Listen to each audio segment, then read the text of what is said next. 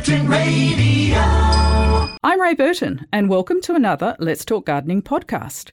Our mission is to provide listeners with interesting, informative topics and up-to-date information. My co-host is Faye Caro, an award-winning gardener, horticulturalist and media presenter. Faye's passion is educating people. Oh, and she loves bugs a lot too. My passion is simply beautiful, healthy gardens, and together each week we cover many great gardening subjects. Saturday morning and here come the girls, Ray and Faye, with Let's Talk Gardening.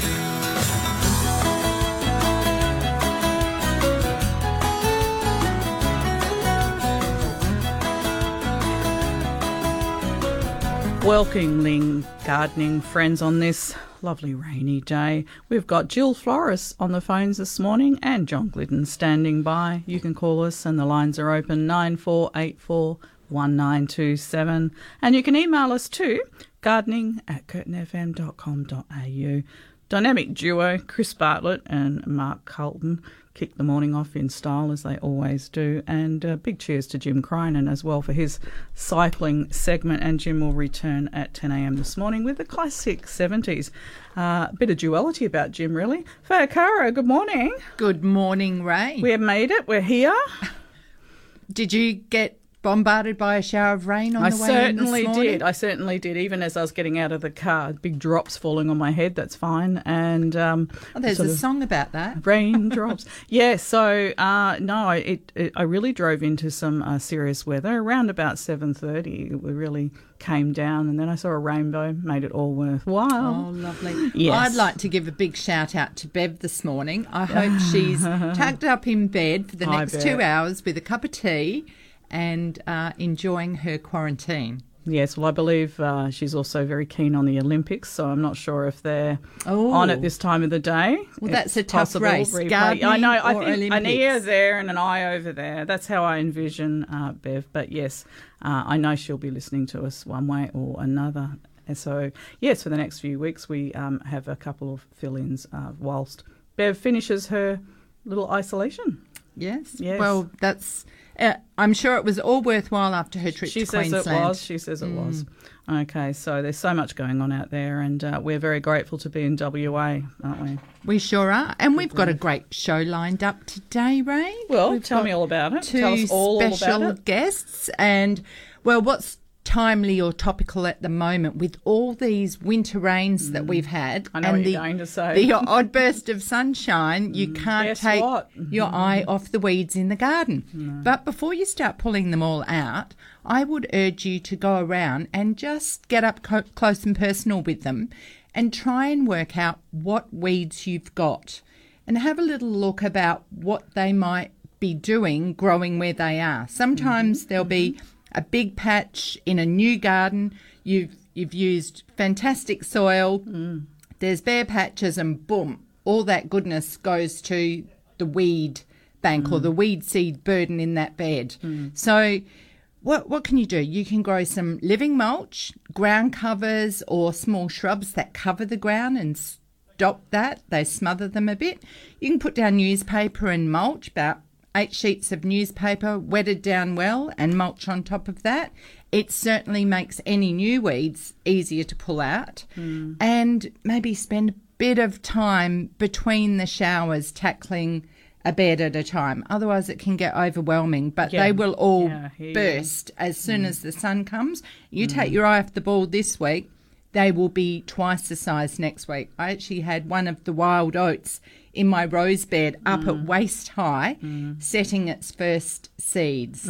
So I managed to get 2 hours in that bed, tidying it up and trimming up some of the roses before pruning. Time well spent, I would say, too. And on that note, we will be speaking to Kate Wall, who is the author of Working with Weeds, and we have a book giveaway. Yes. As well, we will be speaking to Wayne Prangnell, and he is the Southwest coordinator of the Rare Fruit Club. So he'll talk about some of the fruits that you won't see in the grocery stores, but ones that are easy to grow at home. That's what I like to hear. And I like things that are different. Oh, and old-fashioned too. You know, you don't really see locusts in the supermarket. No, not these days. They don't transport well, and figs either. I know you do see them there, but they don't last long when they're picked and transported, so best eaten straight from the tree. And what about mulberries? Quite right. Oh. It's definitely straight from the tree. Oh, yeah. So, doesn't get better than that, does it? All right, well, let's head to Kelmscott. First call this morning is with Glenda. Good morning. Oh, it's Brenda, actually. Oh, good morning, Brenda. Good morning. I'm phoning up about roses. I am trying to prune my vast number of roses in between the showers. And I happened to look it up on pruning, and it says to spray them straight away after pruning with lime sulphur. I didn't know that. Is that true? A lot of people would say yes, and that has been a common practice for many, many years. Yeah. However, Glenda, I personally don't. I use very little sprays on my roses, as you probably know, and lime sulphur is a fungicide, so it will help reduce any fungal outbreaks. But, you know, Patsy Durack up at the Rose Garden, I'm not sure that they actually spray their roses. Do you know, Ray? I don't know off the top of my head. Good question to ask my her. understanding was that when they're pruned, each and every single leaf is picked up off the ground and removed. So this way you're creating a practice of hygiene. You're maintaining good hygiene because fallen leaves can have the mould spores on them, which transfer very easily. They're splashed around. So removing all the leaves, you often won't have a problem. The plants will overcome it. So it's up to you whether you do spray them or not. And I think with lime sulphur too, it does affect the life in the soil that it's being sprayed upon. This all our little true. Goodies underneath. Yeah. So you know, there's two sides to it, Brenda. Yeah. What do you think? I've had success with my 30-odd roses, so I think I'll bother them. So you haven't sprayed lime sulphur before? No. I've got plenty of containers that say sulphur, but none of them say lime sulphur, and I just didn't know that it was done. It was just, I thought, I'll just have another check on roses and pruning. I've got so many. I've got about 21 patio roses all down the side of the garden. Well, you Lovely. see, you know, practices have changed over the years. True. Yeah, and that was a very old folder that I happened to look in when I went to one of the government exhibitions and where they had all these leaflets. Yep. And I just happened to read it. I thought, I've never read that before, lime sulphur. Well, certainly some of our special guests on the show that have talked about soil biology and compost, they encourage good life in the soil. One of our guests, Catherine Hubble, talked about the lactobacillus serum, which is a booster for soil organisms. And if you've got healthy plants, they will overcome a lot of disease. Right, yeah. And I do my own composting anyway. I've got 3 bins. You see, that's, like Ray said, another reason why you wouldn't spray a lime sulphur in that area, because it can harm the good biology that you've built up. Oh, right. Okay. Thank you very much. All Brenda, right. can I ask you a question? Did you have any chili thrip issues on your roses this year? Did I have any what? Chili thrip issues. No. Okay. What's that? Hold that thought. Well, see, a lot of people around Perth experienced leaf damage, dying back, blackened stems, and a lot of people removed some of their roses, if not all of them, because of the trouble with this pest. No, I haven't got any of that. They've been very helpful. The only thing is the 8 ones in the front are about 20, 25 years old now, and they're looking a little bit, how can I say, very thorny and old, and I'm wondering whether to replace them this year. You know what? I contacted Rob from Melville's Rose Garden. I'm hoping to get him on the show even for a phone interview in the next couple of weeks. And that is something that we could talk about, because I know Rob and Katie will say that once you've got a rose, you can have it for a lifetime. And it may be a case, Brenda, of taking out, if it hasn't been done before, some of the really old, gnarly, big canes that go down to the base. By doing that, you can reinvigorate that rose bush. So don't do anything rash just yet. Just hold off. Right. And it may be a case of you may have to get a professional in to do that if it's a big job for you. Sometimes we need to enlist the help of professionals who know what they're doing. They've got excellent pruning tools and sometimes air pruners, and they're very experienced and very quick. Yeah, well, because some of them have got really thick and extremely thorny. Yeah. You know, the main really big lump, big wide ones, but they're extra thorny. I thought, well, are they going back to brambles or something, you know? But that's on the big ones. As I say, they're about 25 years old, but I've cut them down, really down, and then the next year they all come up beautiful. So I think, oh, no, I haven't got... Well, they do, but sometimes you need to not just cut them back, but cut them out so that the base is renewing. Renewing the rose. Right. Thank you very much. Okay. Thanks, Brenda. Cheers, Brenda. Well, that was a long chat, wasn't it? We covered a lot in that. I did want to tackle rose pruning, and that had a couple of different aspects to it. So that's great. Thank you, Brenda. Okay. And we do have free lines, 94841927. Now, I imagine you've got a few emails that we can... We've really only got one, Ray. Oh, okay. Yes, it's been a quiet week on the email front, so I don't know what all of our listeners have been up to. This is from Lena. She listens to the program on Saturday mornings but hasn't been able to phone in. She lives in Ocean Reef and 3 years ago planted Dodonias and they keep dying. She wonders what could be the problem. Well, the Dodonias are often known also as native hops or sticky hopbush, and they're evergreen. This is a Dodonia purpura, she writes. So it's got a burgundy leaf. Now, they like an acid to neutral soil, and Lena, this could be the problem because in Ocean Reef, you're probably built on limestone and the soil is quite alkaline. So for that reason, you're probably going to struggle. They do like a dry or moist soil, good drainage, but they can tolerate drought.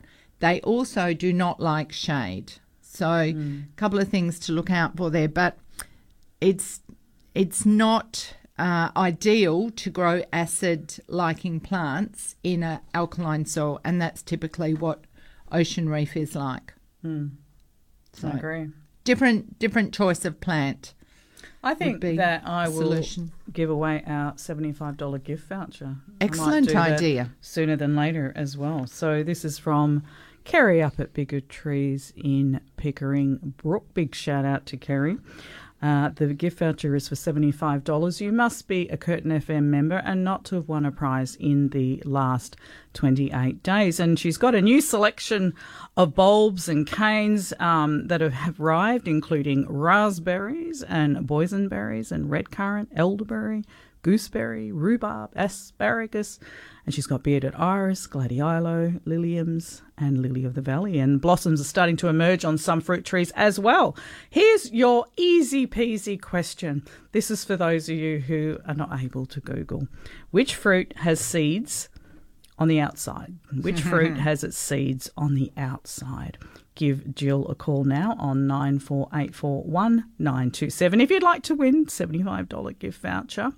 And you can certainly buy something very, very nice for yourself with that up at Bigger Trees, and it'll be in the mail to you next week. Hop to that. Okay. Excellent. And did you know, Ray, tomorrow, the 1st of August is only 1 month to spring. Okay.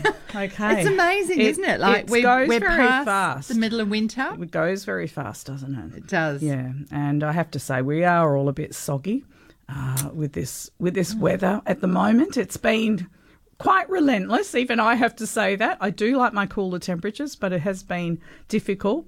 I'm loving it. I'm loving it. Depends if you have to be out in it or not. I've got a puppy and it's hard to get her in and out and all those sorts of things. But, you try and dash out and do something in the garden and then run in and what have you. So it's a bit of a juggling act. But it's the wind that I'm not wrapped in. That's quite damaging. with our plants. Well, and in some areas, I must really admit, we've received a lot of alerts about bad weather. Yeah. And we've escaped. We have a lot of little branches down. Yeah. But nothing big and nothing like some areas have got. Yeah. I know there was one time during this week, we lost power one evening for a few hours, and it is what it is. Not complaining. I think we should all be very, very grateful. Now, we do have a winner of our little competition, so that woke people up. And just waiting for the details. Jill's obviously still going through those calls. But yes, our question was, which fruit has its seeds on the outside? And the answer was, of course, strawberry. We'll announce the winner's details if they are happy to do so. Oh, here it is. It's coming up. Gay. Willerton. I don't know whether her surname's Willerton or she's in Willerton. No, she's gay. She would be Gay from Willerton. From Willerton. Okay, so congratulations, Gay, and that will be in the mail to you early next week. And also we're going to give away a book today all about weeds, and I think that will be a fascinating interview. We'll be going to that in just a moment, as soon as poor Jill out there is got her little fingers free to dial out to Kate. And it'll be interesting to see why Kate actually brings weeds and plants them in her own garden. I know. Well, I have done that, or I would do that with stinging nettle, because that's one of my favourite weeds. Yeah, for sure. It can take over a little. Oh, it self-sows. It moves around, but it's an easy one to pull out, and the butterflies love it. But not with your bare hands. But it's edible. Yeah, I know, it's edible. You don't have to worry about it getting weedy because you just harvest it. I've actually even seen my poor papa brush past it and jump back and back. And I think, grandchildren do the same. Yeah, I can't have that. All right, 9484 1927. We're back in a moment. Curtin Radio. You're with Ray and Faye. This is Let's Talk Gardening. Shortly we'll be crossing to Kate Wall, who is the consulting gardener, environmental scientist based in Brisbane and author of Working with Weeds. We'll be speaking to her shortly. In the meantime, we're in Como, saying good day to Gillian. Good morning. Oh, yes. Thank you very much. Look, I just wanted to remark about that decimation of our roses that happened last year. Yes. Yeah. I researched it. And what happened is I remember that there was a very, very strong wind coming from the northwest, and it was very, very strong, and it had an odour to it. Oh. And what happened is when I researched and went through all the things, it was 1080. Someone had been spraying on a farm or somewhere with 1080, and that had carried those strong winds for 2 days, had carried that 1080 over not all of Perth, but in the direction of where it came, because my roses had the same problem. They just suddenly, they were flushed with flowers and absolutely beautiful, and then started just being destroyed. But they have perked back, and as a result of that, after that, the thrip came in and was doing. So when was that, Gillian, that you... That was when we had that, when the roses all suddenly started dying. When they were fine, and then all of a sudden everyone was complaining what was wrong with their roses. But when do you think that started? I could look in my diary and probably tell you, but it was it pretty well started straight away after that, because I thought, this is not right. It's not an insect. It's definitely not an insect, because it's universally all over everybody's. Well, yeah, they have identified, that Ag Department have identified it, and there are reports of it dating back some years. So last year was a season where they bred up. It was ideal for them. We had a long, hot summer, and there was evidence of chili thrips on many roses around Perth. I know there was chili thrip, but before the chili thrip got so advanced, there was also the 1080, because long before the chili thrip came, because I had the chili thrip appear, but long before that, the roses were struggling from that. So I'm not aware of that. Are you, Faye? No, I haven't not heard aware it of that before. So that's something we haven't heard about, Gillian. 1080 is the season when they spray the 1080 on the farm. Yeah. Remember, we had these very, very strong winds for 2 years. To 2 days, sorry. And was it reported somewhere, Gillian? Was there anywhere that we could go to find out about it?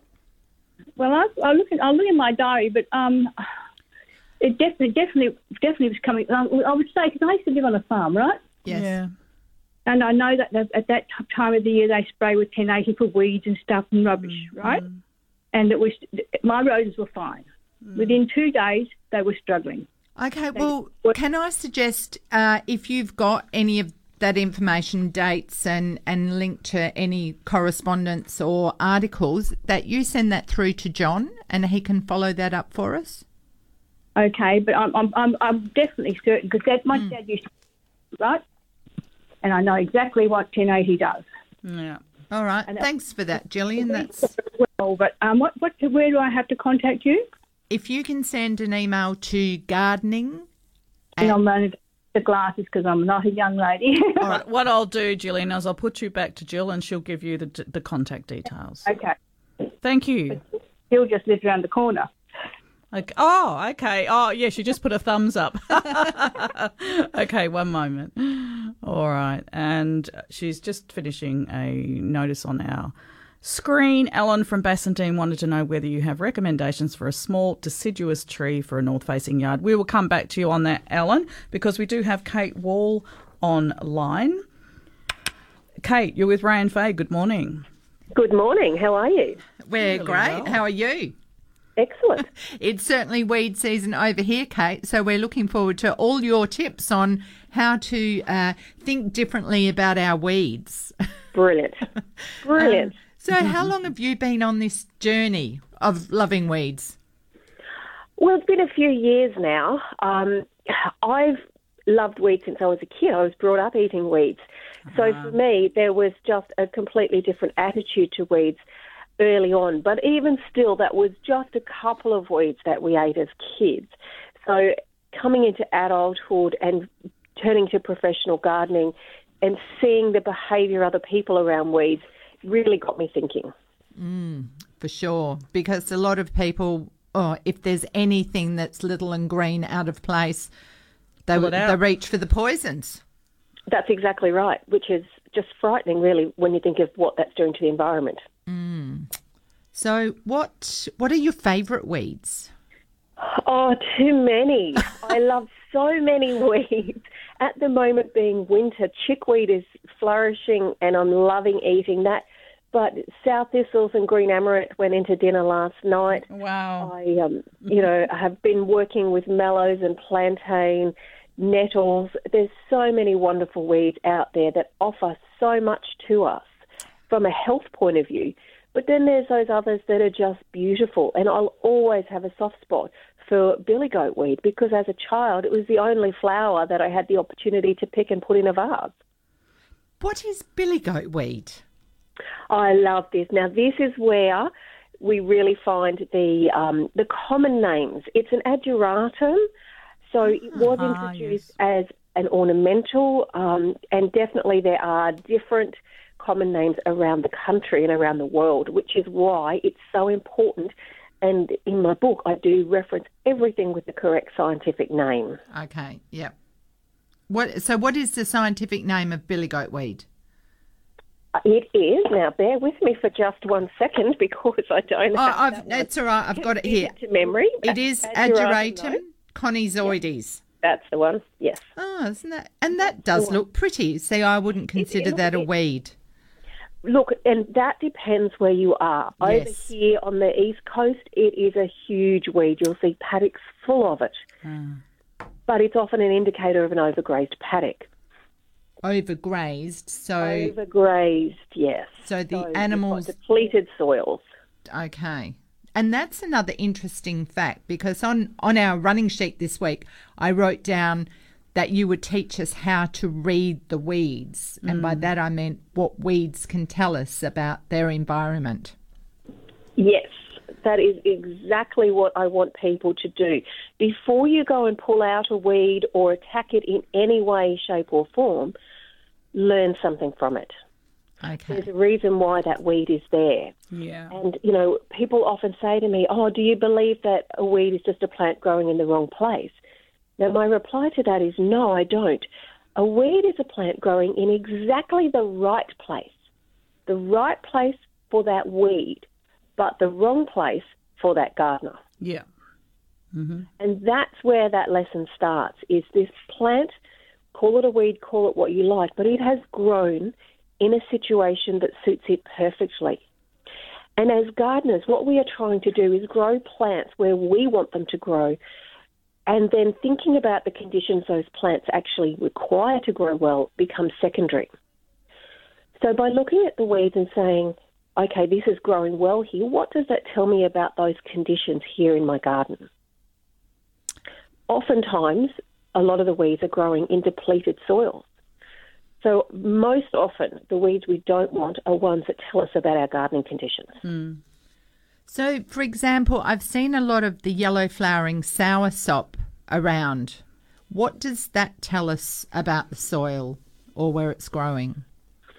Okay, now that's a lovely one. I do really like that weed. I have that one, yeah. It's pretty, isn't it? We don't have a lot of the yellow one in Brisbane. The pink one's a lot more common for us here, so I consider myself very lucky that I actually have both in my garden. Because you probably brought that home from someone else's place, I'm guessing. Yes.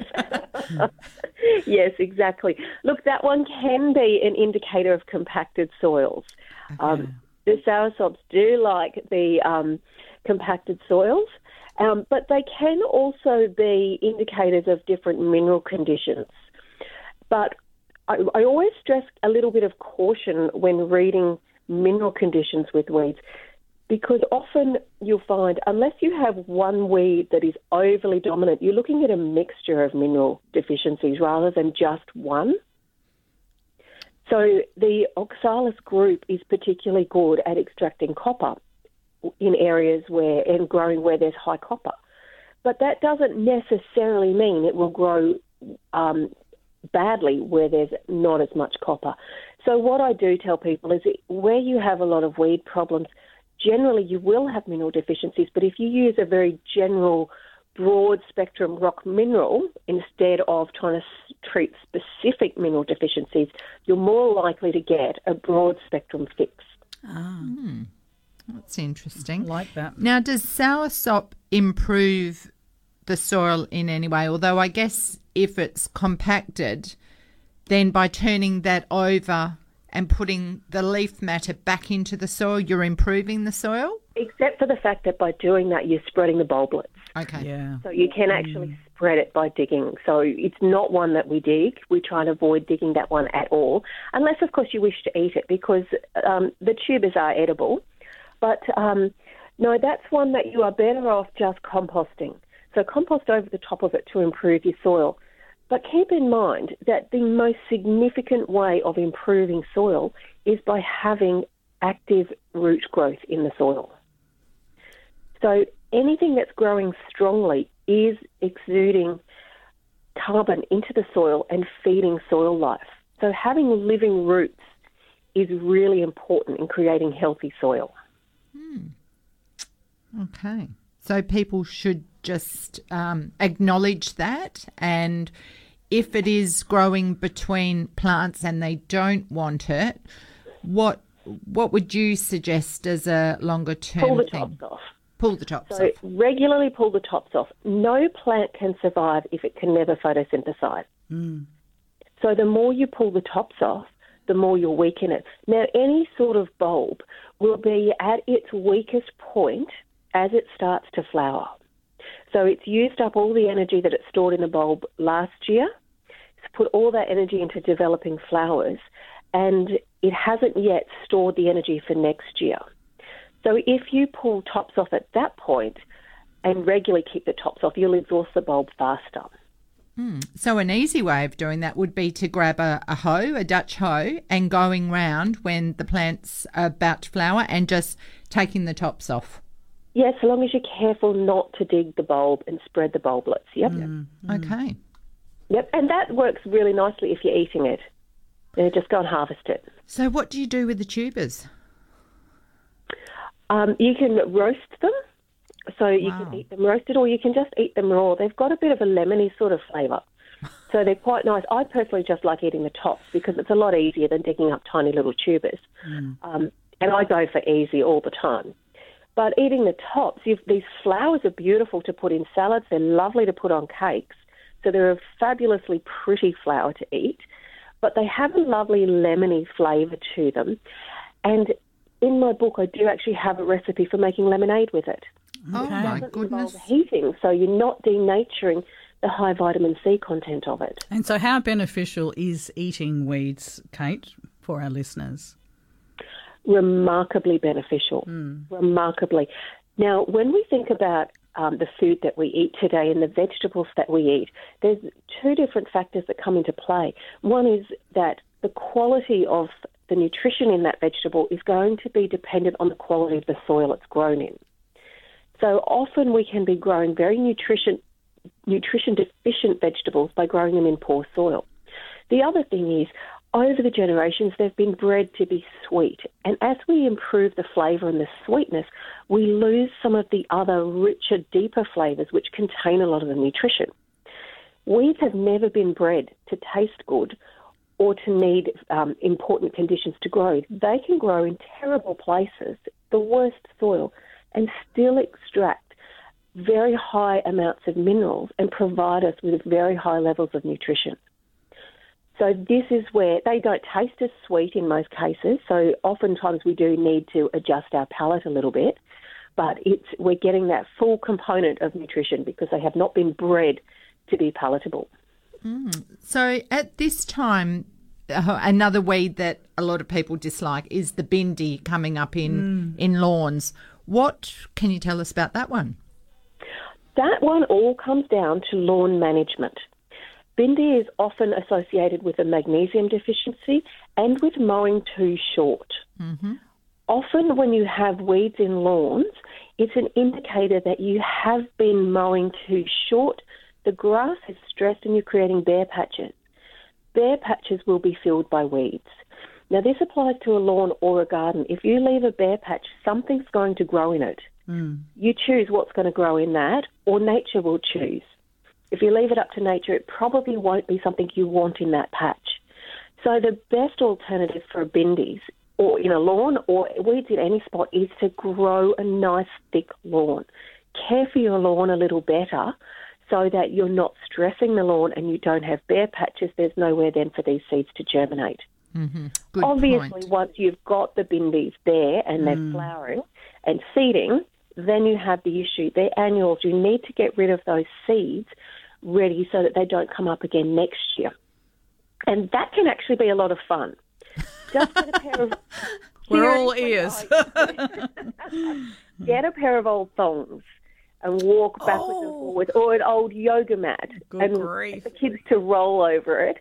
All the seeds stick into it. That can then go into the bin, and you've just removed a huge load of seed out of that patch of soil. You could have hours more fun putting on gloves and pulling all the prickles out of the yoga mat. Oh, dear. Absolutely. Okay, so lawn again. What about clover? Well, now this is an interesting one because this brings us a full circle around to plants that are wanted in one place and not elsewhere. You can buy clover from permaculture groups and seed suppliers all over the country because it is a really valuable, beneficial plant. But in lawns, lawn aficionados tend not to like it. It tends to be a winter annual. Again, it seeds.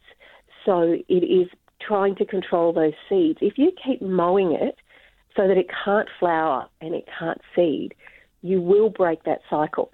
But again, you want to keep a strong, healthy lawn, so there's no way for the clover to germinate and come up through it. But clover is also a legume. So it can be very beneficial to the lawn to have it there. It's certainly very beneficial to the bees to let it flower.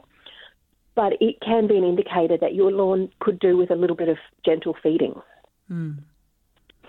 Now, it's high. It's high in nitrogen. Yes. Yes, it's a legume. All fix nitrogen. Yes, so yes. While you have the legume growing, it will be improving the nitrogen. When you mow it and compost it, it's also returning that high nitrogen. But when legumes are actively growing, they're also exuding phosphates into the soil. So you're improving the soil phosphates as well by letting it grow. They don't do anything to improve soil phosphorus levels when they're dead and when they're composted, but while they're actively growing, they are improving the fertility of the soil.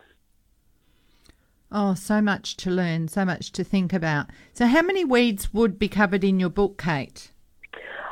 Look, the book mentions around about 150 different weeds, but I've profiled 40-odd weeds in more depth. It does include recipes on how to use them, how to read them.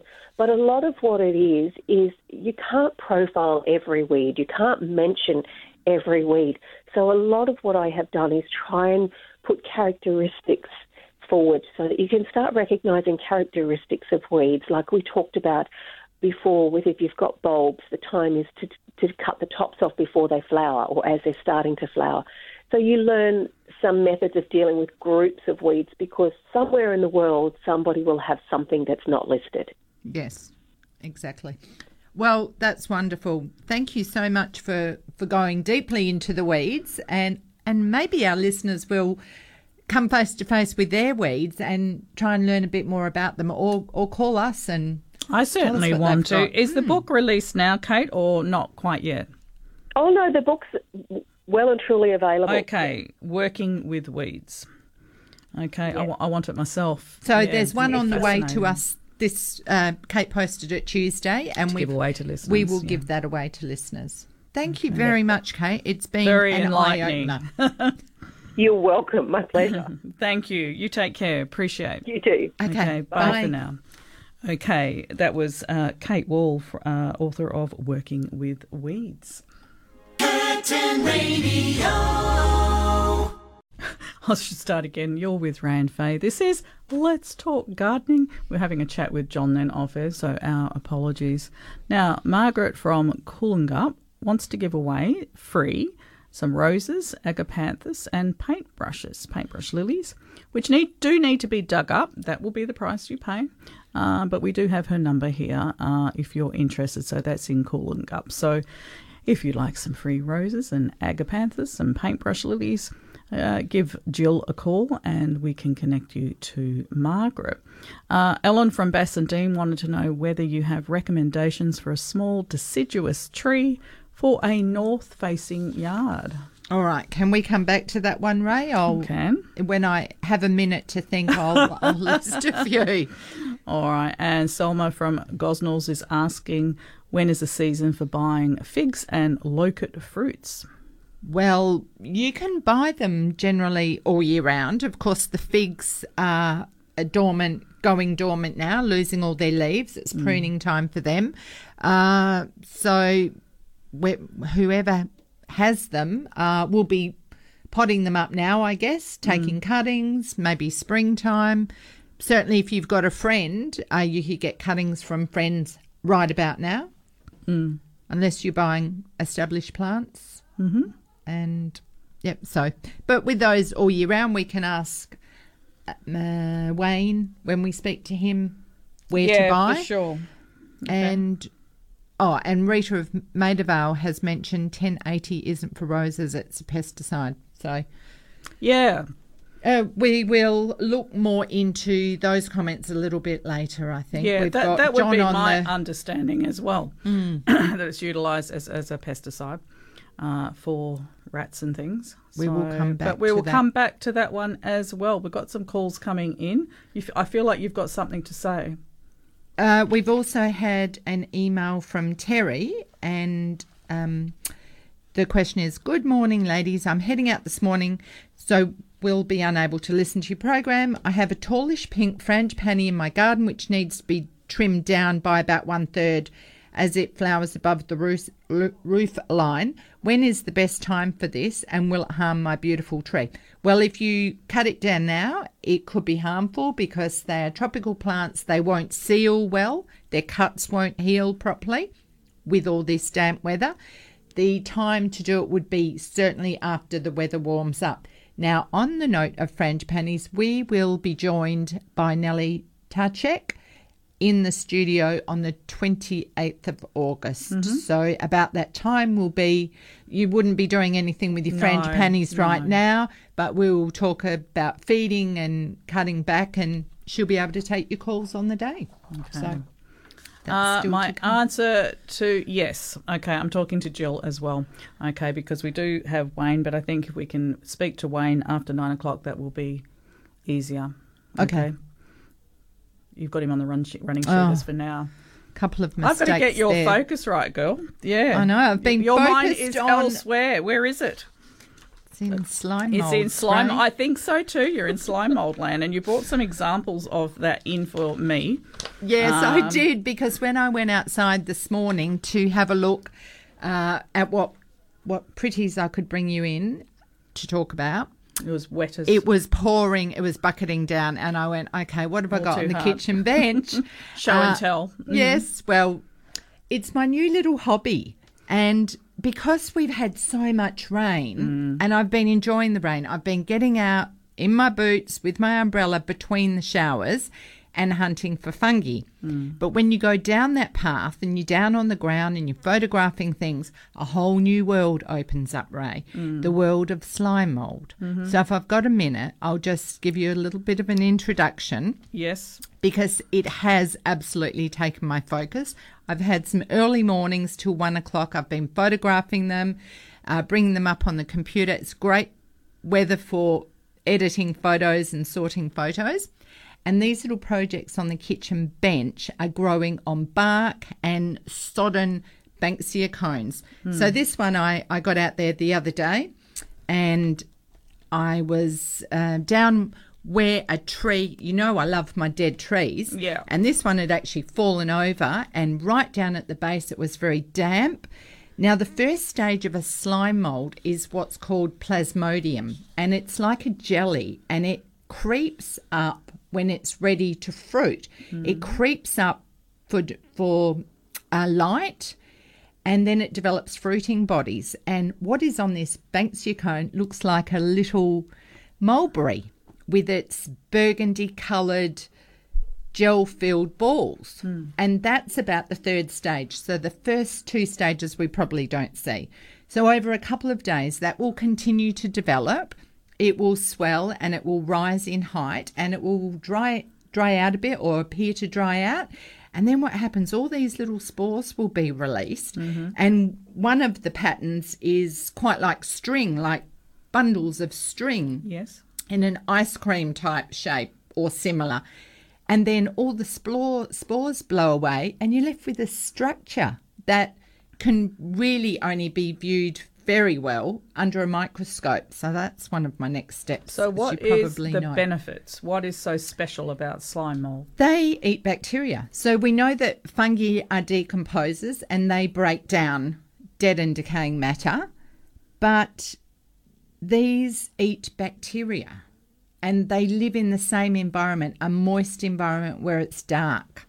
And years ago, I think it was 1958, a movie came out called The Blob. Yes, now, I remember that. Slime moulds are part of the fourth kingdom. So we have flora, fauna, fungi, and protista, and that's where these guys belong. So I'm on a journey to learn, and I think we're probably up to around more than 10 that we've found on our property. And people will find these if they're out looking at fungi. The common ones are things like the dog vomit fungus, which takes over a pile of mulch and it spreads. And they may see the plasmodium stage, and it looks like the jelly with the fingers or the fractals that just move out in a tree shape. So it's taking food. Now, another use for Tupperware, if you've got lots of old Tupperware in the cupboard, is to take a wet Banksia cone or a piece of bark, lay down a piece of paper towel in the bottom, wet it with a little bit of distilled water because there's no minerals in it. And I've put in an oat, because in time that oat will become food for the slime mould. So I'm hoping that it will crawl across the paper, looking forward to it. And I'll be able to bring that in and show you too. Fabulous. There's also another one that's easy to see, and that's the red raspberry slime mould, and that looks like a little raspberry popping out of decaying wood. Okay. All right. So there's lots to look out for. Fairy icicles. Yeah, fairy icicles. I like the sound of that. All right, 94841927. Back shortly. Curtin Radio. Back again, we'll be going to the news at 9 a.m. this morning as well. And Michael of Chewett Hill, we're having a little giggle with you, Michael, says he's amazed by the knowledge of Ray and Faye, more Faye than Ray, Michael, and he wants to know if you're self-taught or if you studied this stuff. All of the above. Do you know what? It started when I was running a service station. And I decided that if I was going to work 70 hours a week, it would be in a field of my choice. I had 3 children at that stage, and I started studying horticulture because I loved it. So I went on and got an advanced diploma. I was already in garden clubs. That was my weekly outing when I had monthly outing when I had young small children. And I just had a thirst for knowledge. And this is what's happened now with the slime mould. It started with fungi. I've been photographing that for more than 10 years. Photography became another interest and passion. Insects. And I studied, I joined the camera club after standing on the back of a cruise ship photographing this aurora, the dancing lights, yes. And my flash kept going off and my photo was black, I just didn't know what I was doing. So I went, I am going to learn. That was the catalyst. So it's like being on a garden path, Michael. I just get consumed by what fascinates me. And I've been very fortunate this last couple of weeks after posting on the fungi page that I was contacted by Karina Knight asking would I collect specimens for the herbarium, and she has just opened a world that is like another rabbit hole. Yesterday she showed me how to view and identify slime moulds through a microscope, so determining these microscopic features. So a couple of weeks ago I borrowed a book, the Ascomycetes, which are fungi on dung. And that started because a patch of rabbit poo that I have on our property has 3 different fungi on it. I couldn't find the answers. And so what that book is all about, the illustrations of the structures of the microscopic parts. So hence I opened the book and I couldn't understand it, but having now seen these slime moulds under a microscope, I'm now having my world opened and going to another level. So it is like being on a garden path. You don't know where it's going to go, but you can't stop. And I always remember Claire Palmer. She was on air with us once and she said, the more I know, the more I realise I don't know. I know. And it is like that, isn't it? I know. I can't even gauge measurements anymore, Ray, because 1 millimetre doesn't cut it anymore. We're talking about UMs or something like that. It's a smaller scale of measurement. It's stuff I don't understand yet. But I'm going to take the listeners on the journey with me. Okay. All right. Now we're going back to Alan with some small tree, deciduous trees, I should say, recommendations for a north-facing yard. We've picked out for you.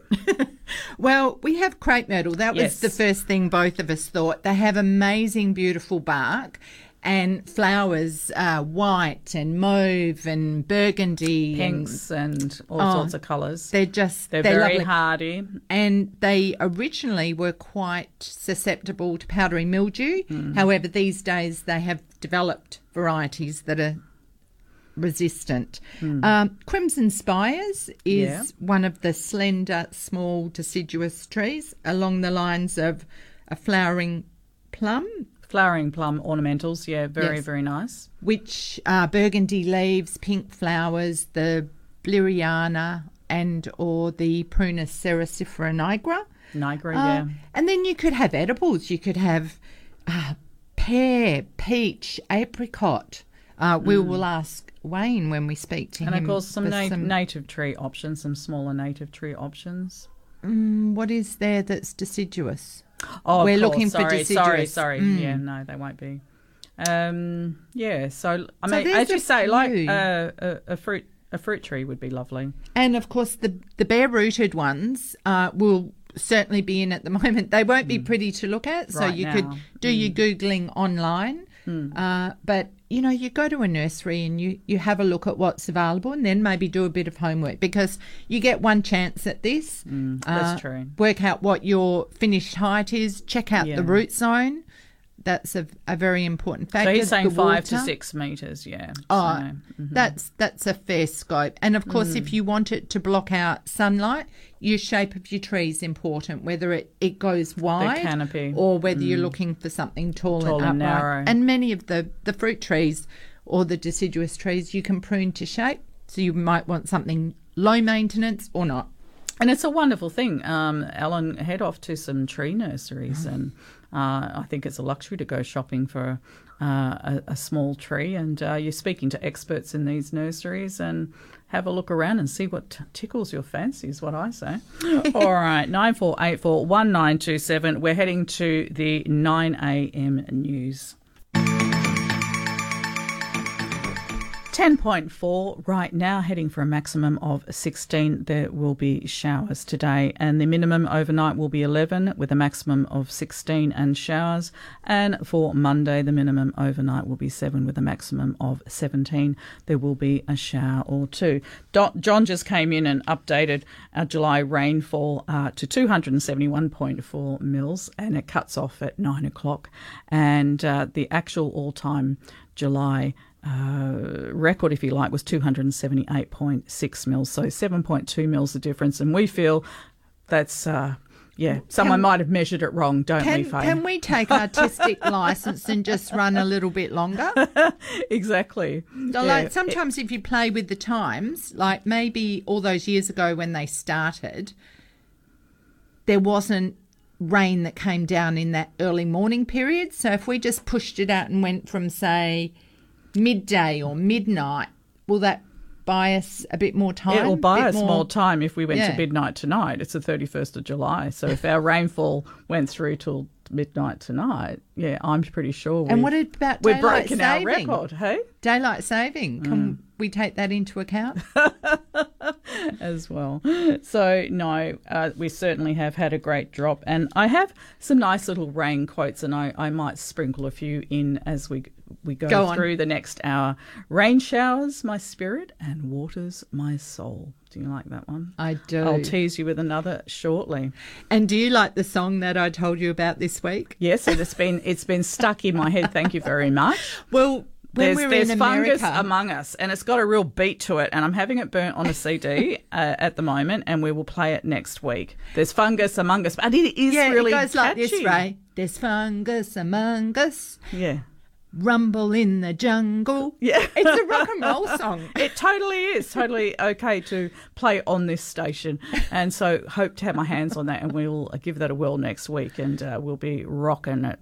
So, can't wait for that. And then it will be one of those songs that you can't get out of your head. I know. It's so old, isn't it? I know. Fabulous, though. I really liked it. So thank you for that. Good. Now, I thought I should just update our listeners with a little bit of what's on around the place. Yes, please. Coming up, and a date for your diary, of course, is the Kalamunda Garden Festival, which is on the 15th of August, 8 to 12 at the Town Centre.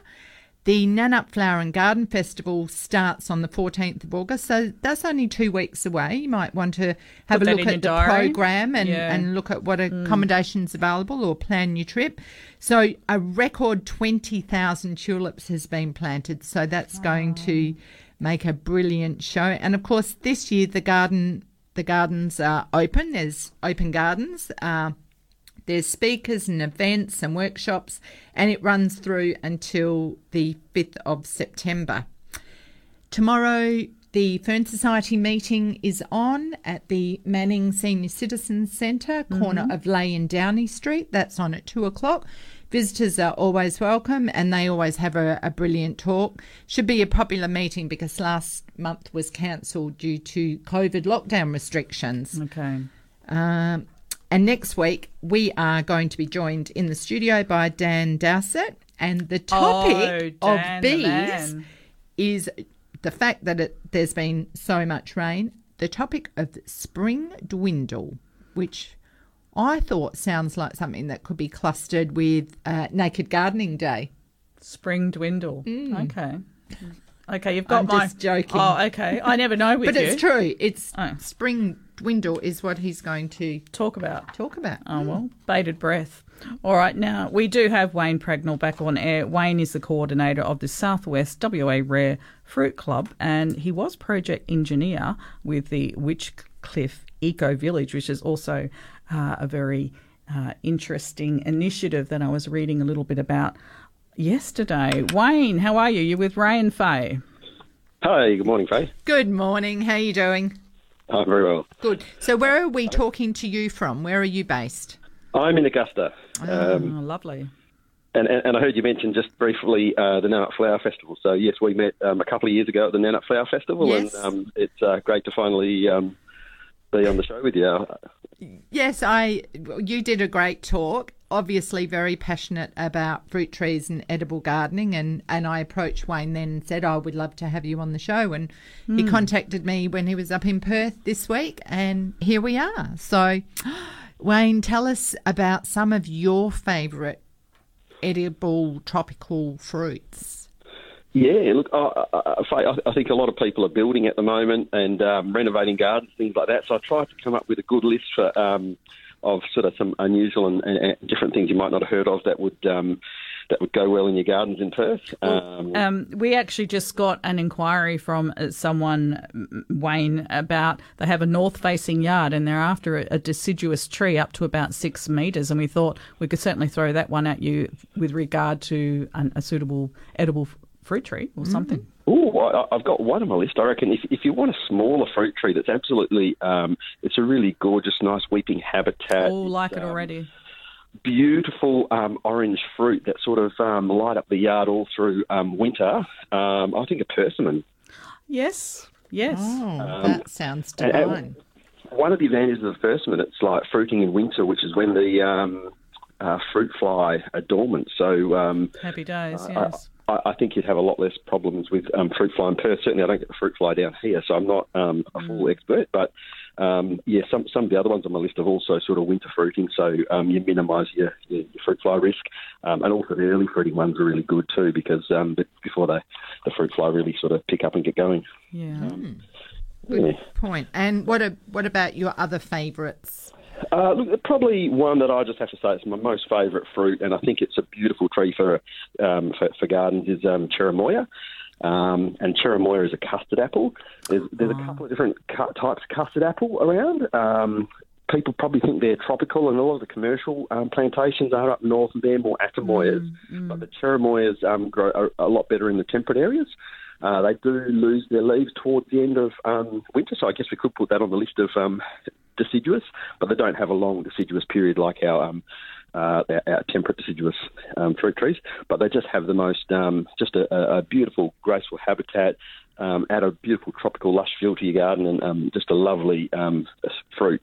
We give away a lot of fruit, but we don't give away too many cherimoya because the kids just won't let us give them away. Yeah. No, it sounds gorgeous. If you want a slightly bigger one, but also it's a little bit like the custard apple, but it's probably a lot more productive and a lot tougher tree, is a white sapote or a Casamaroa. There's a fantastic Aztec Valley down at Metricup, which is between Margaret River and Bustleton. They've got a white sapote orchard, and the fruit is just deluxe, but it's very hard and to get the fruit in a shop. And same with cherimoyas. They're really hard to transport because they soften up fairly quickly, and when they're soft, they damage and bruise really easy. So there's something that you rarely see. You won't see it in the supermarket, and you rarely see it in the specialist fruit. I think they like the white sapote, for instance, it ripens up in 4 days. So by the time, if they're shipping them from the East Coast, they're virtually too soft before they've made it to you. So it's great that we've got Aztec Valley making them available for our market, but it's a great tree to plant. And what does the fruit taste like, Wayne? Oh, it's kind of like a caramelly, custardy, just like a dreamy tropical custard, and they do vary a fair bit. Yeah. And another thing that's beautiful about them is they're known for making you relaxed and a bit sleepy, and you can have a tea from the leaves and even the fruit. I notice that when I sort of have it, you just sort of feel relaxed when you have the fruit. Oh my goodness! Well, after you've chosen your plant, you've planted it in the ground, you've nurtured it for years, you've pruned it, you've harvested, you're deserving to sit back and have a break. That's the other thing. They do grow really quickly, and you can potentially have fruit. If you get a grafted one, you'll have fruit after 2 or 3 years. But you do need to. Some of them do need cross-pollination, but there are 1 or 2 varieties that will fruit without cross-pollination. So just that's something to be aware of if you're looking for one in the nursery. And just on that, when you're looking for plants. Varieties are really important. I think we apples are one where we do know all the varieties. It's a Granny Smith and a Red Delicious are completely different in maybe what you use them for in terms of cooking, in terms of being fresh. And there's a lot of those same things with other types of fruit. It's just that it's not really so well known, and they don't promote it to the supermarket. So you haven't heard of those different varieties. But it's worth asking your nursery about those varieties and getting good variety that's going to suit your location. Well, that's a very important point about your varieties and knowing what they are, because we often get quizzed with when is this going to fruit, or what is this plant? I heard a question earlier about the figs, and so that's a good example. And so the Adam varieties have a Breba crop, which is they come out before the leaves in spring, and so from our Adam type varieties we get fruit for Christmas, and then our later fruiting ones like the white Genoa, that's still fruiting right in sort of June, July. So you've got, if you get a good variety of figs, you can have figs right the way through all year round, nearly. All the way from basically from Christmas through to winter. Yeah. Yeah. But the next one on my list was a chatoot. So a chatoot is it's a Moraceae, so it's in the mulberry family, and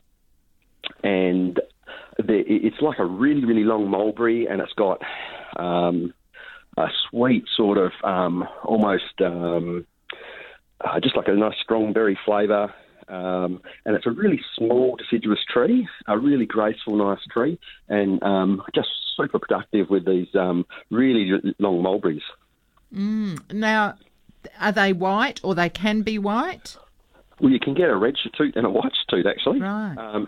And the white one is really sweet, like almost having a honey fruit. It's like eating long caterpillars that taste like honey. Oh, wow. And the red one is probably got a few more sort of curranty sort of flavours, and not quite as sweet, but still a lot sweeter than what I find the common sort of Hicks mulberry is in Perth. So, who would have thought? They're a little, we've already mentioned persimmon. That was sort of next on my list. Persimmon's interesting. That's in the Ebinaceae family, so related to ebony. So it's got really hard wood, quite slow growing. Just an interesting fact. Then I had Jaboticaba. So Jaboticaba is it's in a Myrtaceae family, which is the same family as eucalyptus, but this is just like a very small, delicate, graceful shrub from Brazil. There's quite a few different types of jaboticas. We mainly get a black jabotica, and it's really interesting in that the fruit actually form on the trunk. Yes. Yeah, and they're like a little grape tasting thing, and they've got a slightly tougher skin than a grape and slightly richer flavours. But I love them just because they're such a beautiful landscaping plant. But the delicious fruit is a real bonus. I put on Canistel. Canistel's interesting. It's part of Porteria family, and that's like a really big fruiting family. It's got a lot of ones. Sometimes it's called a yellow sapote, and also in the same family you've got things like the Mamie sapote and the green sapote, and they're all delicious tropical fruits.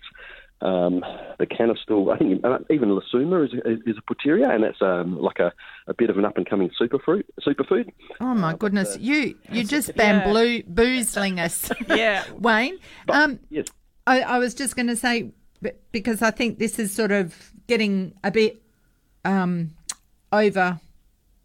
bit too in-depth. I just wonder where people can find more information.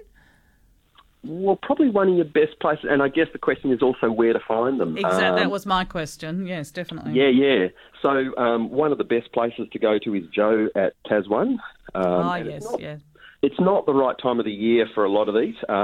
He a lot of them he won't have in stock at the moment, but he will sort of when spring comes around, you will get more of them around. And there's also quite a few of your smaller nurseries that sometimes they go around to, your farmers markets, and I think some of the smaller sort of gum tree type backyard nurseries are producing some of these. So you can get them, but it's you won't see them at your normal big box nurseries. And of course, there's lots of great information on the website of the Rare Fruit Club. Yes, about growing them and things like that. Yeah.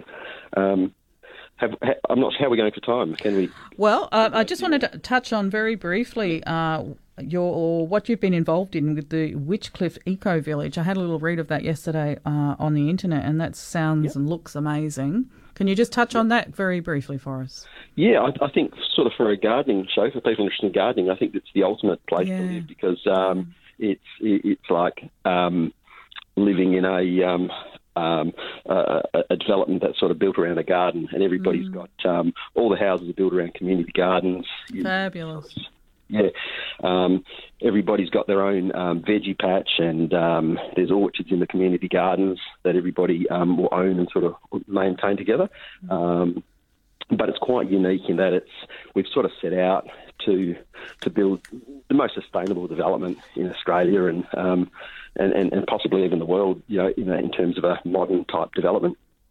So what sort of size is it? Like how many homes or people might live there? There's about 1,000 people ultimately when it's finished. There's about 300 to 400 lots. Wow! And there's a whole range of sizes from small affordable lots up to 1,000 square metre family lots. And it's not just the land on your lot. You also you're surrounded by community gardens, and you also own part of those. So there's a lot more space for gardening. We put edible street trees right through the development.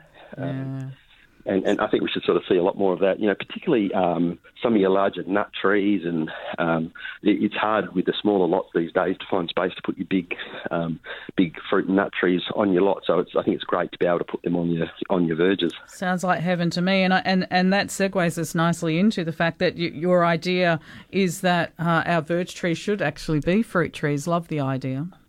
Yeah, there's absolutely no reason. I've seen some really good in Perth. I think it was around Cannington somewhere. There's a median where there was a whole lot of macadamias planted, and they were going really well. They're a really tough tree, wind tough, don't mind a bit of the heat. So I think they're an absolute brilliant one for verges. If you've got the right sort of soil and plenty of water, and people committed to growing them, I think avocados are a beautiful lush tree. Sometimes they're a bit big for a backyard, so why not put them on your verge? Great idea. It is a great idea, in consideration of some of the trees that are on verges. And some are quite menacing. Yeah. And how about citrus? They make such a beautiful display with all of the the yellow and the orange with the lemons and the fruit hanging on the tree. If you have an avenue of citrus trees, they're just fantastic, and they're once they're established, they're really easy to maintain. Well, Wayne, you've opened our eyes to a range of different fruit trees that we haven't heard of before. I think that not only are they edible, they sound like they look wonderful as well. And for me, that's important. It's got to look good, and then it's a bonus that you can eat it as well. Yeah, love it. Yep. Thank you very much. We won't keep you any longer. Okay. No worries. Thanks, Faye. Enjoy your day. Bye. Take care. Thanks, Wayne. Cheers. Okay, we'll be back in a moment. Curtin Radio. Thank you for your company this morning. You are tuned into Let's Talk Gardening, straight out to the lines. We're in Canberra. Paul, good morning, and thank you for waiting. Hello, how are you, ladies? Hi, good, thanks, Paul. Are you really ringing us from Canberra? I am indeed, yes. Oh, cold wow. Canberra. Oh. Yeah, how cold is it, Paul?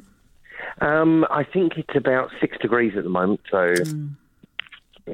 but like yesterday, walking to work, it was minus 3.9. So. Oh, okay. Was it snowing? Very brisk. No, not snowing, but it was sleeting. Yeah, gosh. for sure. Well, we should think ourselves lucky, Ray. We do. Well, mind you, the amount of rain you guys have had over there. Yeah, no. Yeah, we're drowning. Yeah, exactly. But good. Hopefully, you'll have a great spring. So.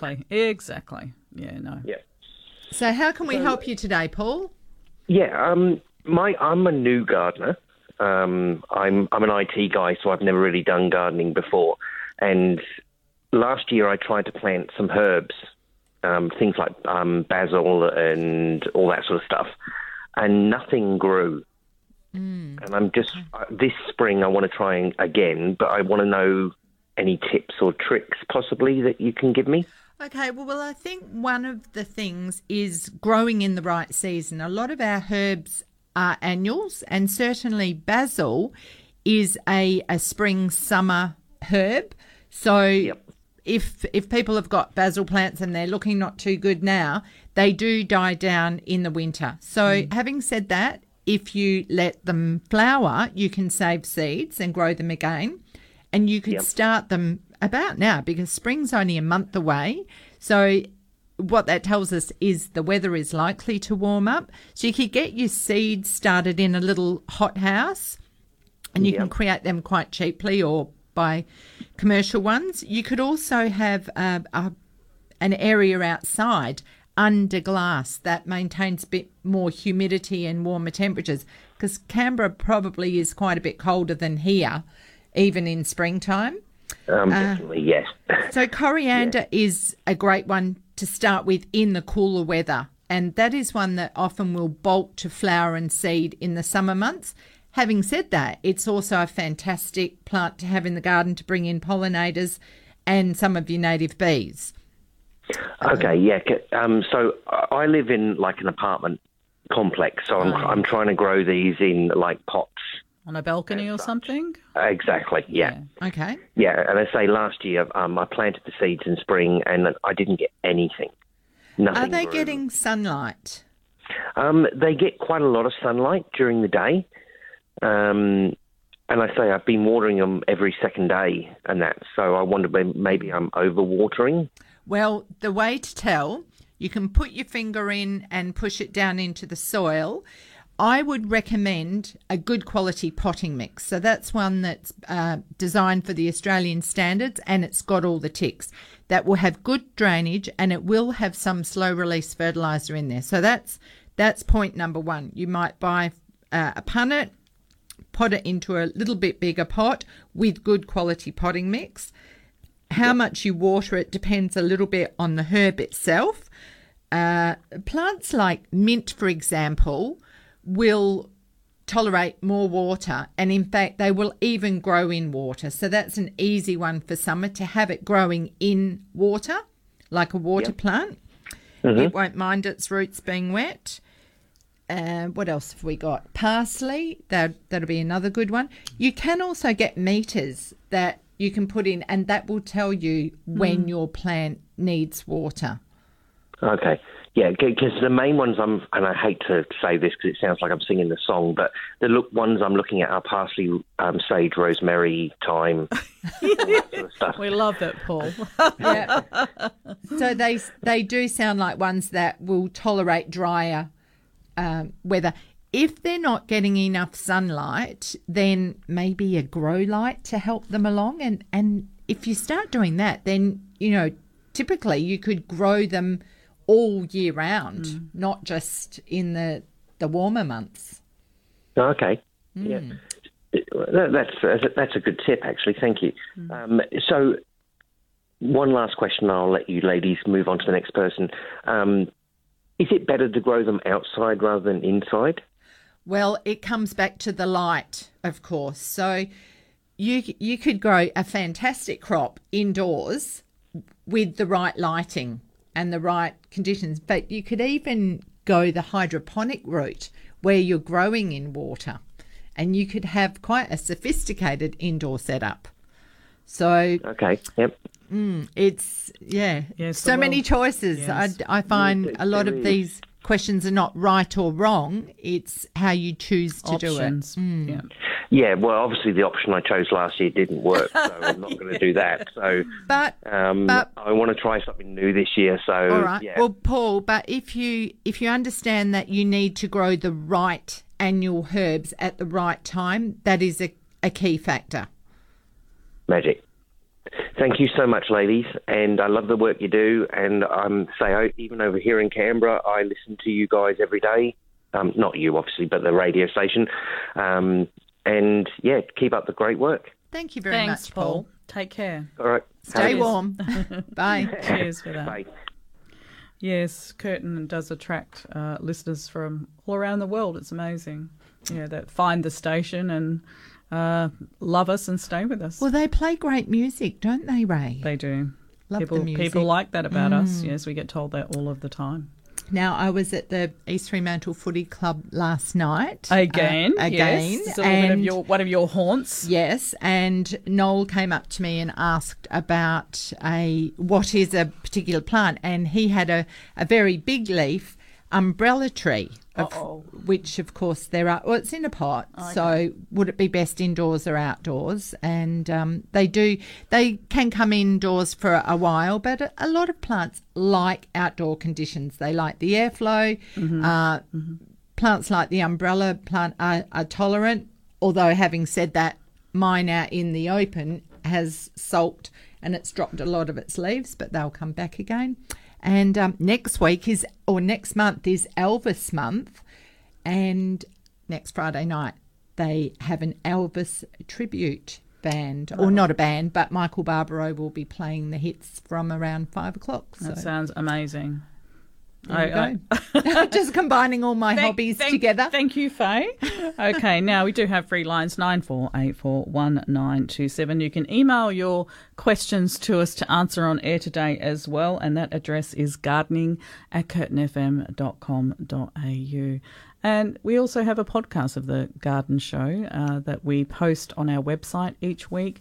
You simply go to curtinfm.com.au and follow the prompts under programs on the home page, and that will take you to all of our podcasts, of which there are many now, and you can go back and listen to certain segments on the show that may have been of interest to you, that you may have been in a situation where you couldn't hear it all, or you're driving and you want to reflect back on that, and it's very useful. Lots of information there. There sure is, Ray. Now, last week we spoke to Jo about bokashi. Did you end up going to... I went to her workshop in the afternoon about composting, and it was fantastic. And it was everything from worm farms to compost bins, dealing with your dog poo and bokashi. And so this week I have started on my bokashi journey. Did you buy a bokashi? I did. I bought the 2-bucket system, and every day I've been putting my food scraps in. Okay. So enjoying that. And well, I want to get one myself. Yes, well, yeah, it's just quite incredible, and all the uses for it. One of the things that Jo said the previous time she'd come on the show is, if there is one change that we make, it is to stop food waste going in the green bin, because we can reduce greenhouse gases.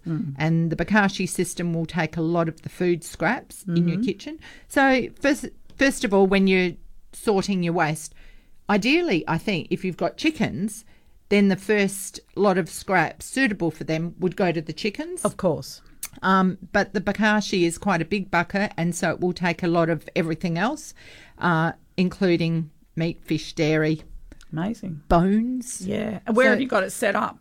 I have a bin cupboard under the sink. Okay. And rather than put the lid on and off multiple times a day, I have a little bucket, and I put all my food scraps in there. So the tea bags will go in there. When I'm preparing the veggies for dinner, I will create quite a bit more waste. And then nighttime before I go to bed, off comes the lid, in goes the scraps, mash it all down with a masher. And so that way you're getting the air out of it, and then you sprinkle the bran that's Is it laborious? Is it laborious? Not at all. Okay. Not at all. Okay. It's very simple. It's very clean. And it's out of the way. So it's about putting systems in place. And I must admit, I'm facing my waste a bit more. I've photographed the bin when we put it out last week as a way to draw a line in the sand and start now and understand all those plastics. So now I'm saving all the lids and looking at what can be separated and where it will go. And then when I work out how much size or how much of a container I need and where things are going to go, I'll get more of a system about that can go there. It might be delivered to a certain place, or polystyrene, for one thing, isn't something that's good in the rubbish bins. No, not at all. And that can go to a particular place. So, yeah, finding out and making it all second nature. First nature. Well, I remember Joe mentioning Claws as one of the places in Welshpool, but they're more interested in plastics. But I know Joe mentioned that they took in big things like empty TV boxes and things. So we rang them and they said it's not our preferred waste, but yes, we'll do it. Went out, hired a trailer. We got this almighty great box from a TV.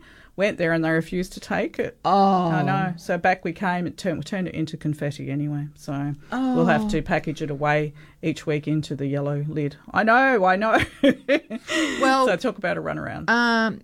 When we rang and they said, yes, we'll take it. We don't prefer it. When we got there, they said, no, we won't. That's not a good news story. Not a good news story, just a waste of money. But, hey, we tried. Well, I know a lady called Kerry who used to come, and she would come and pick up my polystyrene boxes and deliver them to a recycling place. Yeah. So I will double check with her. Yeah, be careful. All right, let's go and talk about lemons. Tracy, good morning.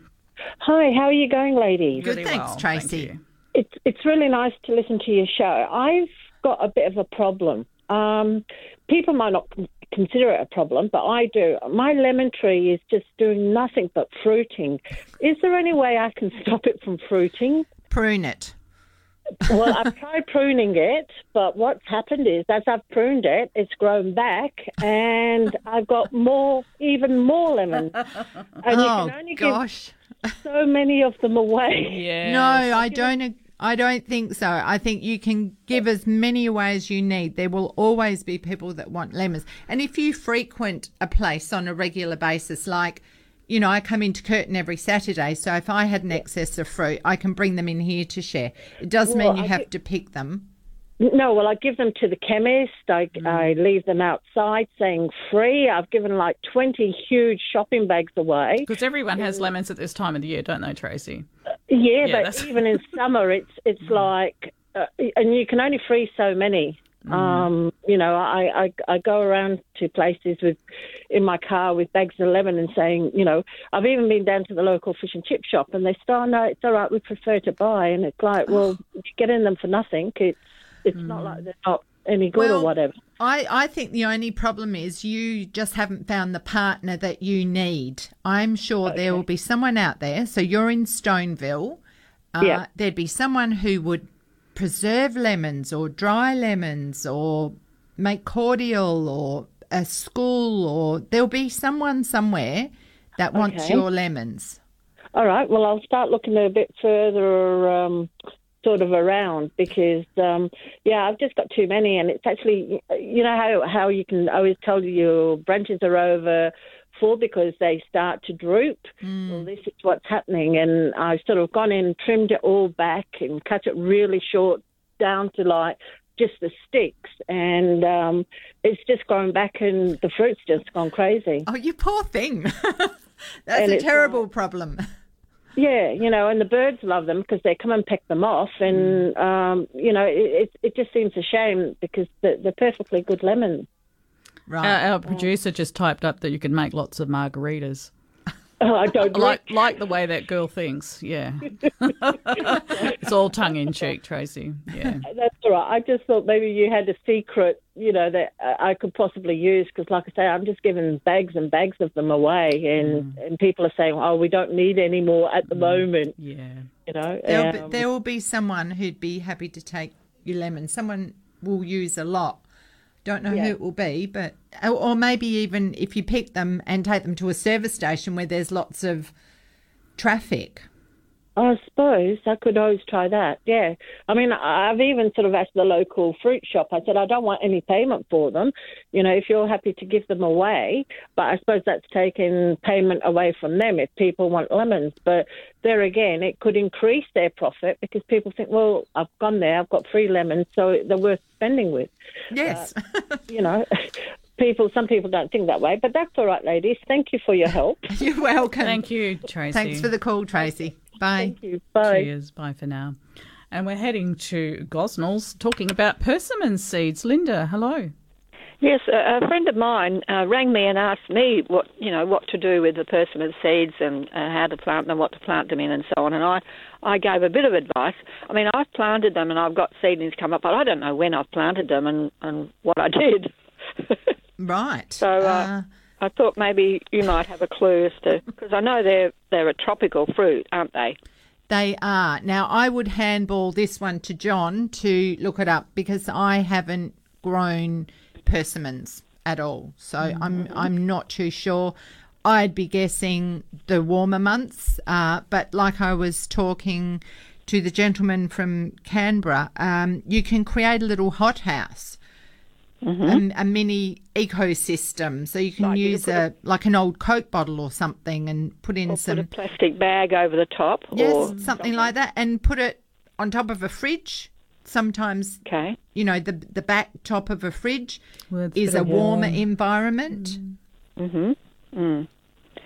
Yeah.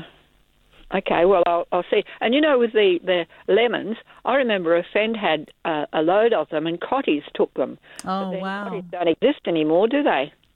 I don't think they do. No. They used to take, well, how amazing is that? Those were the days, Linda. Yeah. Okay, well, I'll wait to hear what John has to say, huh?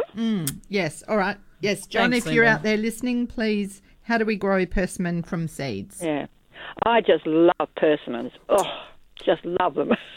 And they are so pretty. So hanging on the tree when all the leaves have got, and the beautiful autumn-coloured leaves. Yes.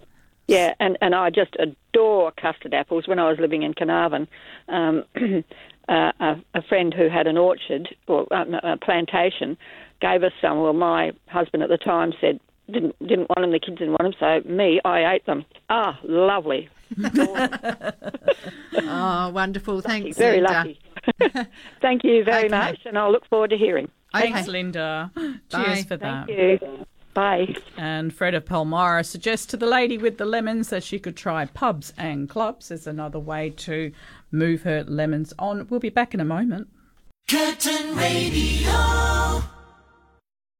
Don't worry, we are actually here. We certainly get carried away on our little breaks. Lots to cover off, and yes, we're back. There's a lot going on, and what happens, people probably don't realise when the emails come in later in the show, John can only bring them in on a break, and if there's anything that we have to discuss, we've got like a 2.5 minute window to get our head around everything that's happened in that previous 40 minutes and emails and reference materials that come in. And we got an email actually from Linda G. Now, she is a previous Bigotry voucher winner, and she has written in to say, thank you. She loves the garden show, and she's just getting over an operation and then had a broken foot. So it was finally able to go out to Bigotry's with her voucher, and she said it's very well stocked and displayed. Friendly staff, extremely helpful. Thank you for all of that, Linda. And she said, after much deliberation, I chose strawberry plants. You can never have too many.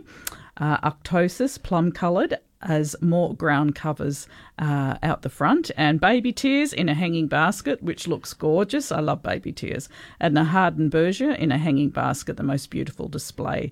And she sent a photo in of that, and it'll be planted against a privacy wall out the front. So she stretched her voucher out very nicely, and thanks for reporting back. We love to hear that.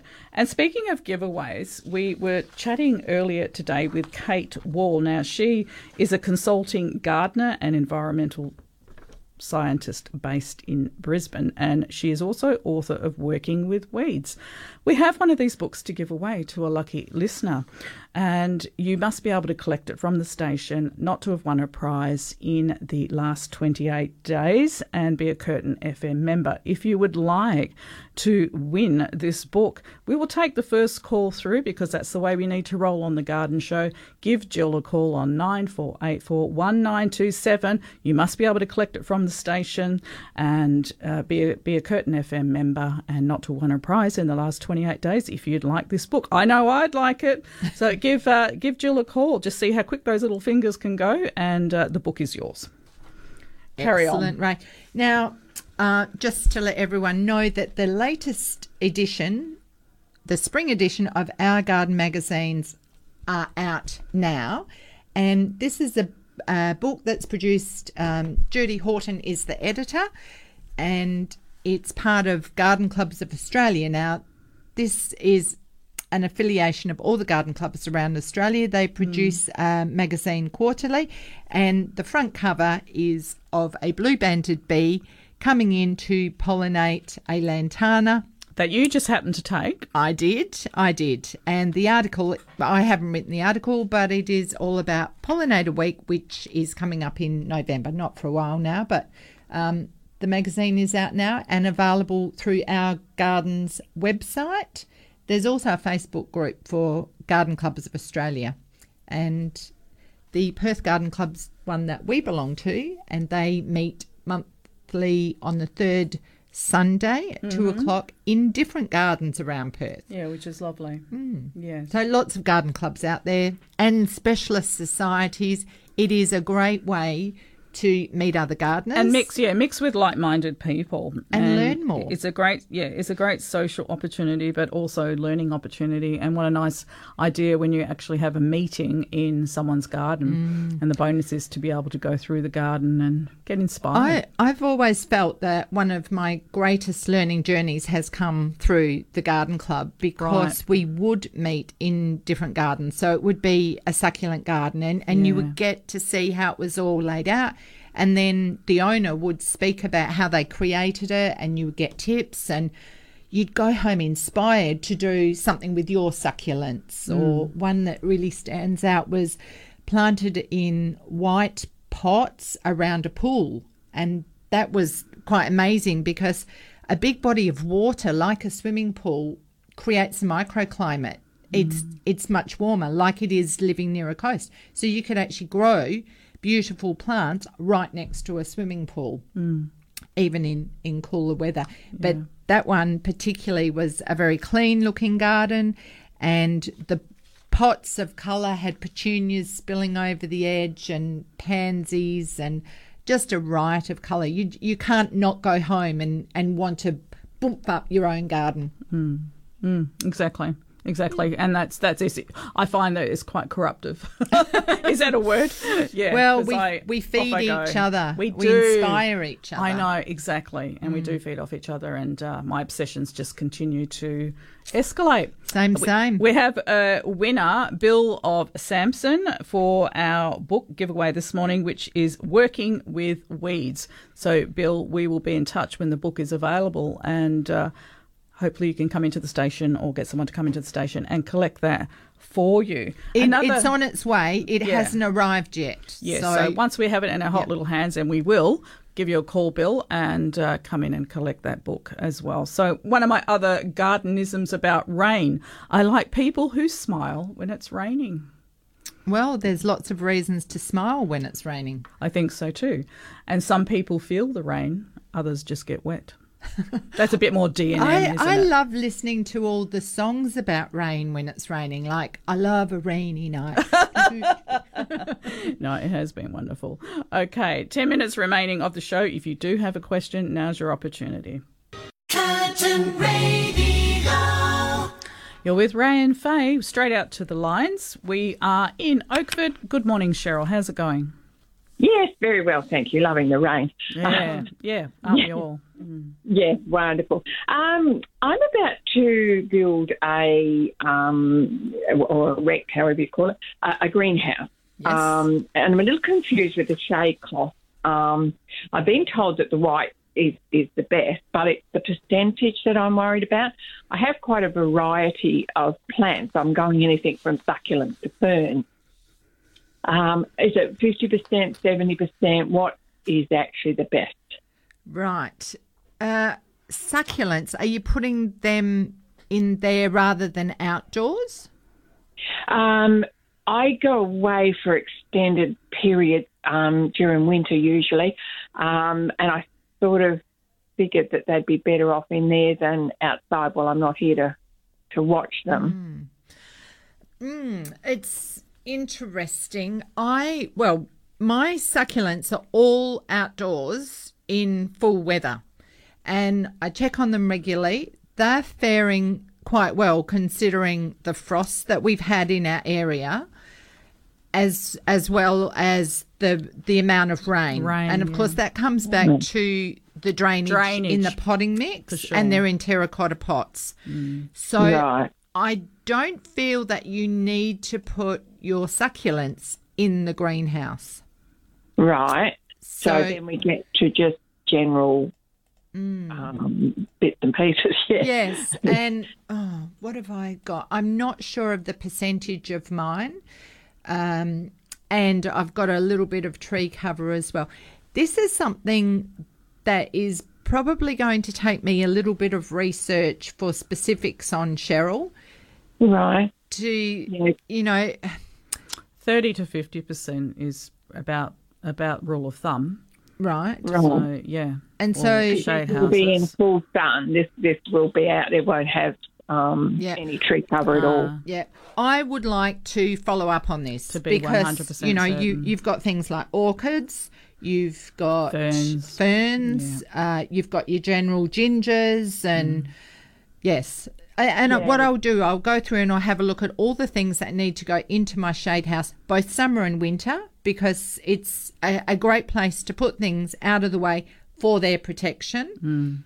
The amount of light that certain plants need to flower is very important. And varies. Yeah. Okay, that'd be wonderful if you could look into that. I listen in. So I will speak to John B because he's just built a house, greenhouse, which has an annex. And the annex, I'm pretty sure, was for some of the succulents or more exotic plants. So, I'll get some reasoning behind it because it is a big topic and it's important to do it right from the get-go. Yes, that's what I'm worried about, is sort of getting it all up there and then doing it wrong. Yes. Okay, we'll get back with that hopefully next week, Cheryl. Thank you. Loving the show. Thanks you. very much. Cheers. Bye now. And let's go to Parmelia. We're chatting with Margaret about her Strelitzia. Good morning. Yes, good morning, Ray and Faye. How are you? Very good, thanks, Margaret. I've got a problem with my Strelitzia.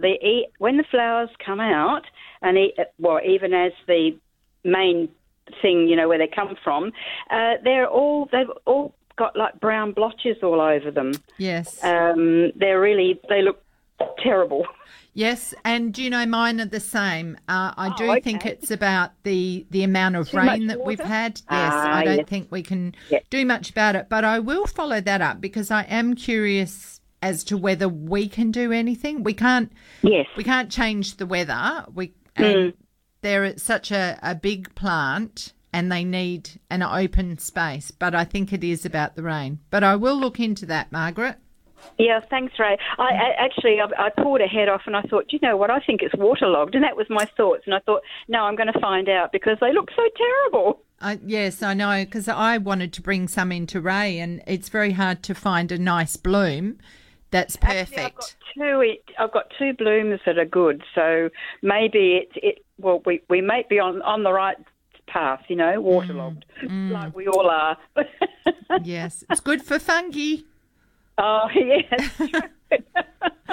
Well, thank you so much, Ray, anyway, for that. At least I don't have to chop it out. No, right. It'll come good. Lovely. Thank you very much. You both have a lovely weekend, won't you? You too. Thanks, Margaret. Okay, thank you. Cheers for that. Bye. And Carol phoned in from Subi wanting to know about whether persimmons need a second tree for cross-pollination. They're all coming thick and fast. John, help. This is Wayne Pragnell's fault. Yeah. Yes. Well, did he say he may not have mentioned that they need a partner? He did on another, when he was talking about another plant, say they only needed one. But we all know that if you've got two plants, you do get a better strike rate for pollination and fruit. You need male and female flowers for the persimmon to fruit. On the same, do they do that on the same plant? Some do. Yeah, I'm just having a little bit of a squizzy and as we're talking. This comes back to look at what you're buying. Yeah, so exactly. I'll check that. But for Linda of Gosnells, John has come in with the information on growing persimmons from seed. Now, you might have to re-listen to this podcast, Linda, because it's a ripper. Remove the seeds and soak them in warm water for 3 days. Once they've soaked, rinse them under running water to completely remove any flesh. Once you've cleaned and soaked the seeds, they need a period of cold stratification. So you wrap your seeds in a moistened paper towel and place in a glass jar stored in your refrigerator. Mark on the calendar 3 months down the track, spritzing the paper towel when it begins to dry out. After that process is complete, plant one seed in a tall plastic container with drainage holes. The container needs to be tall because persimmon trees develop their tap roots early. You should see seedlings develop in 6 to 8 weeks. Plant in ground after a full growing season. So good luck with that one, Linda. Okay, and just one more call. We're in Nollamara. Charlie, good morning. Hi, good morning. Just have a quick question. I've got some daffodil and iris. Just wondering, when shall I fertilize them before the flower buds come up? You could, so the imports are in the ground? It was in the ground last year, and then this year I put into the pot, and now the leaves are coming up quite tall. So just wondering, when shall I fertilize them? Okay. Slow release fertilizer, usually in the potting mix, if not around the top of the pot, and you could start fertilizing now with the liquid. Oh, with the liquid, not the pellets, slow release one. They go into the pot, but for extra boost, liquid feeding will give you a better result as well. Last year, I had a lot of leaves, but just a few buds of flower, not many flowers. So I'm just wondering whether it was a wrong time to fertilize. They need to be well fertilized or have access to nutrition when the leaves are dying down, because that feeds the bulb for next year's flowers. They also need to be in full sun. Oh, yeah, full sun. Yeah, I've got morning till afternoon sun. All right. Okay. Yep. So I'll start doing it now. All right. Thank you. Thanks, Charlie. Bye. Okay, bye-bye. I've spotted daffodils up in my travels already. Yes. Yeah. Okay. Look, we have to fly. Thanks, everyone, for your company this morning. Jill and John, of course. My final gardenism for the morning about rain, I won't do it again to you next week, is there are many things I do for amusement. Oh, yes, there are. But for happiness, I like to gather up all my memories and go for a walk in the rain. Lovely. Lovely indeed. Okay, Jim Crinan is next with the classic 60s. We'll be back next Saturday. Look after yourselves, everyone. Happy gardening. We hope you've enjoyed listening to another edition of Let's Talk Gardening on Curtin Radio. Happy gardening.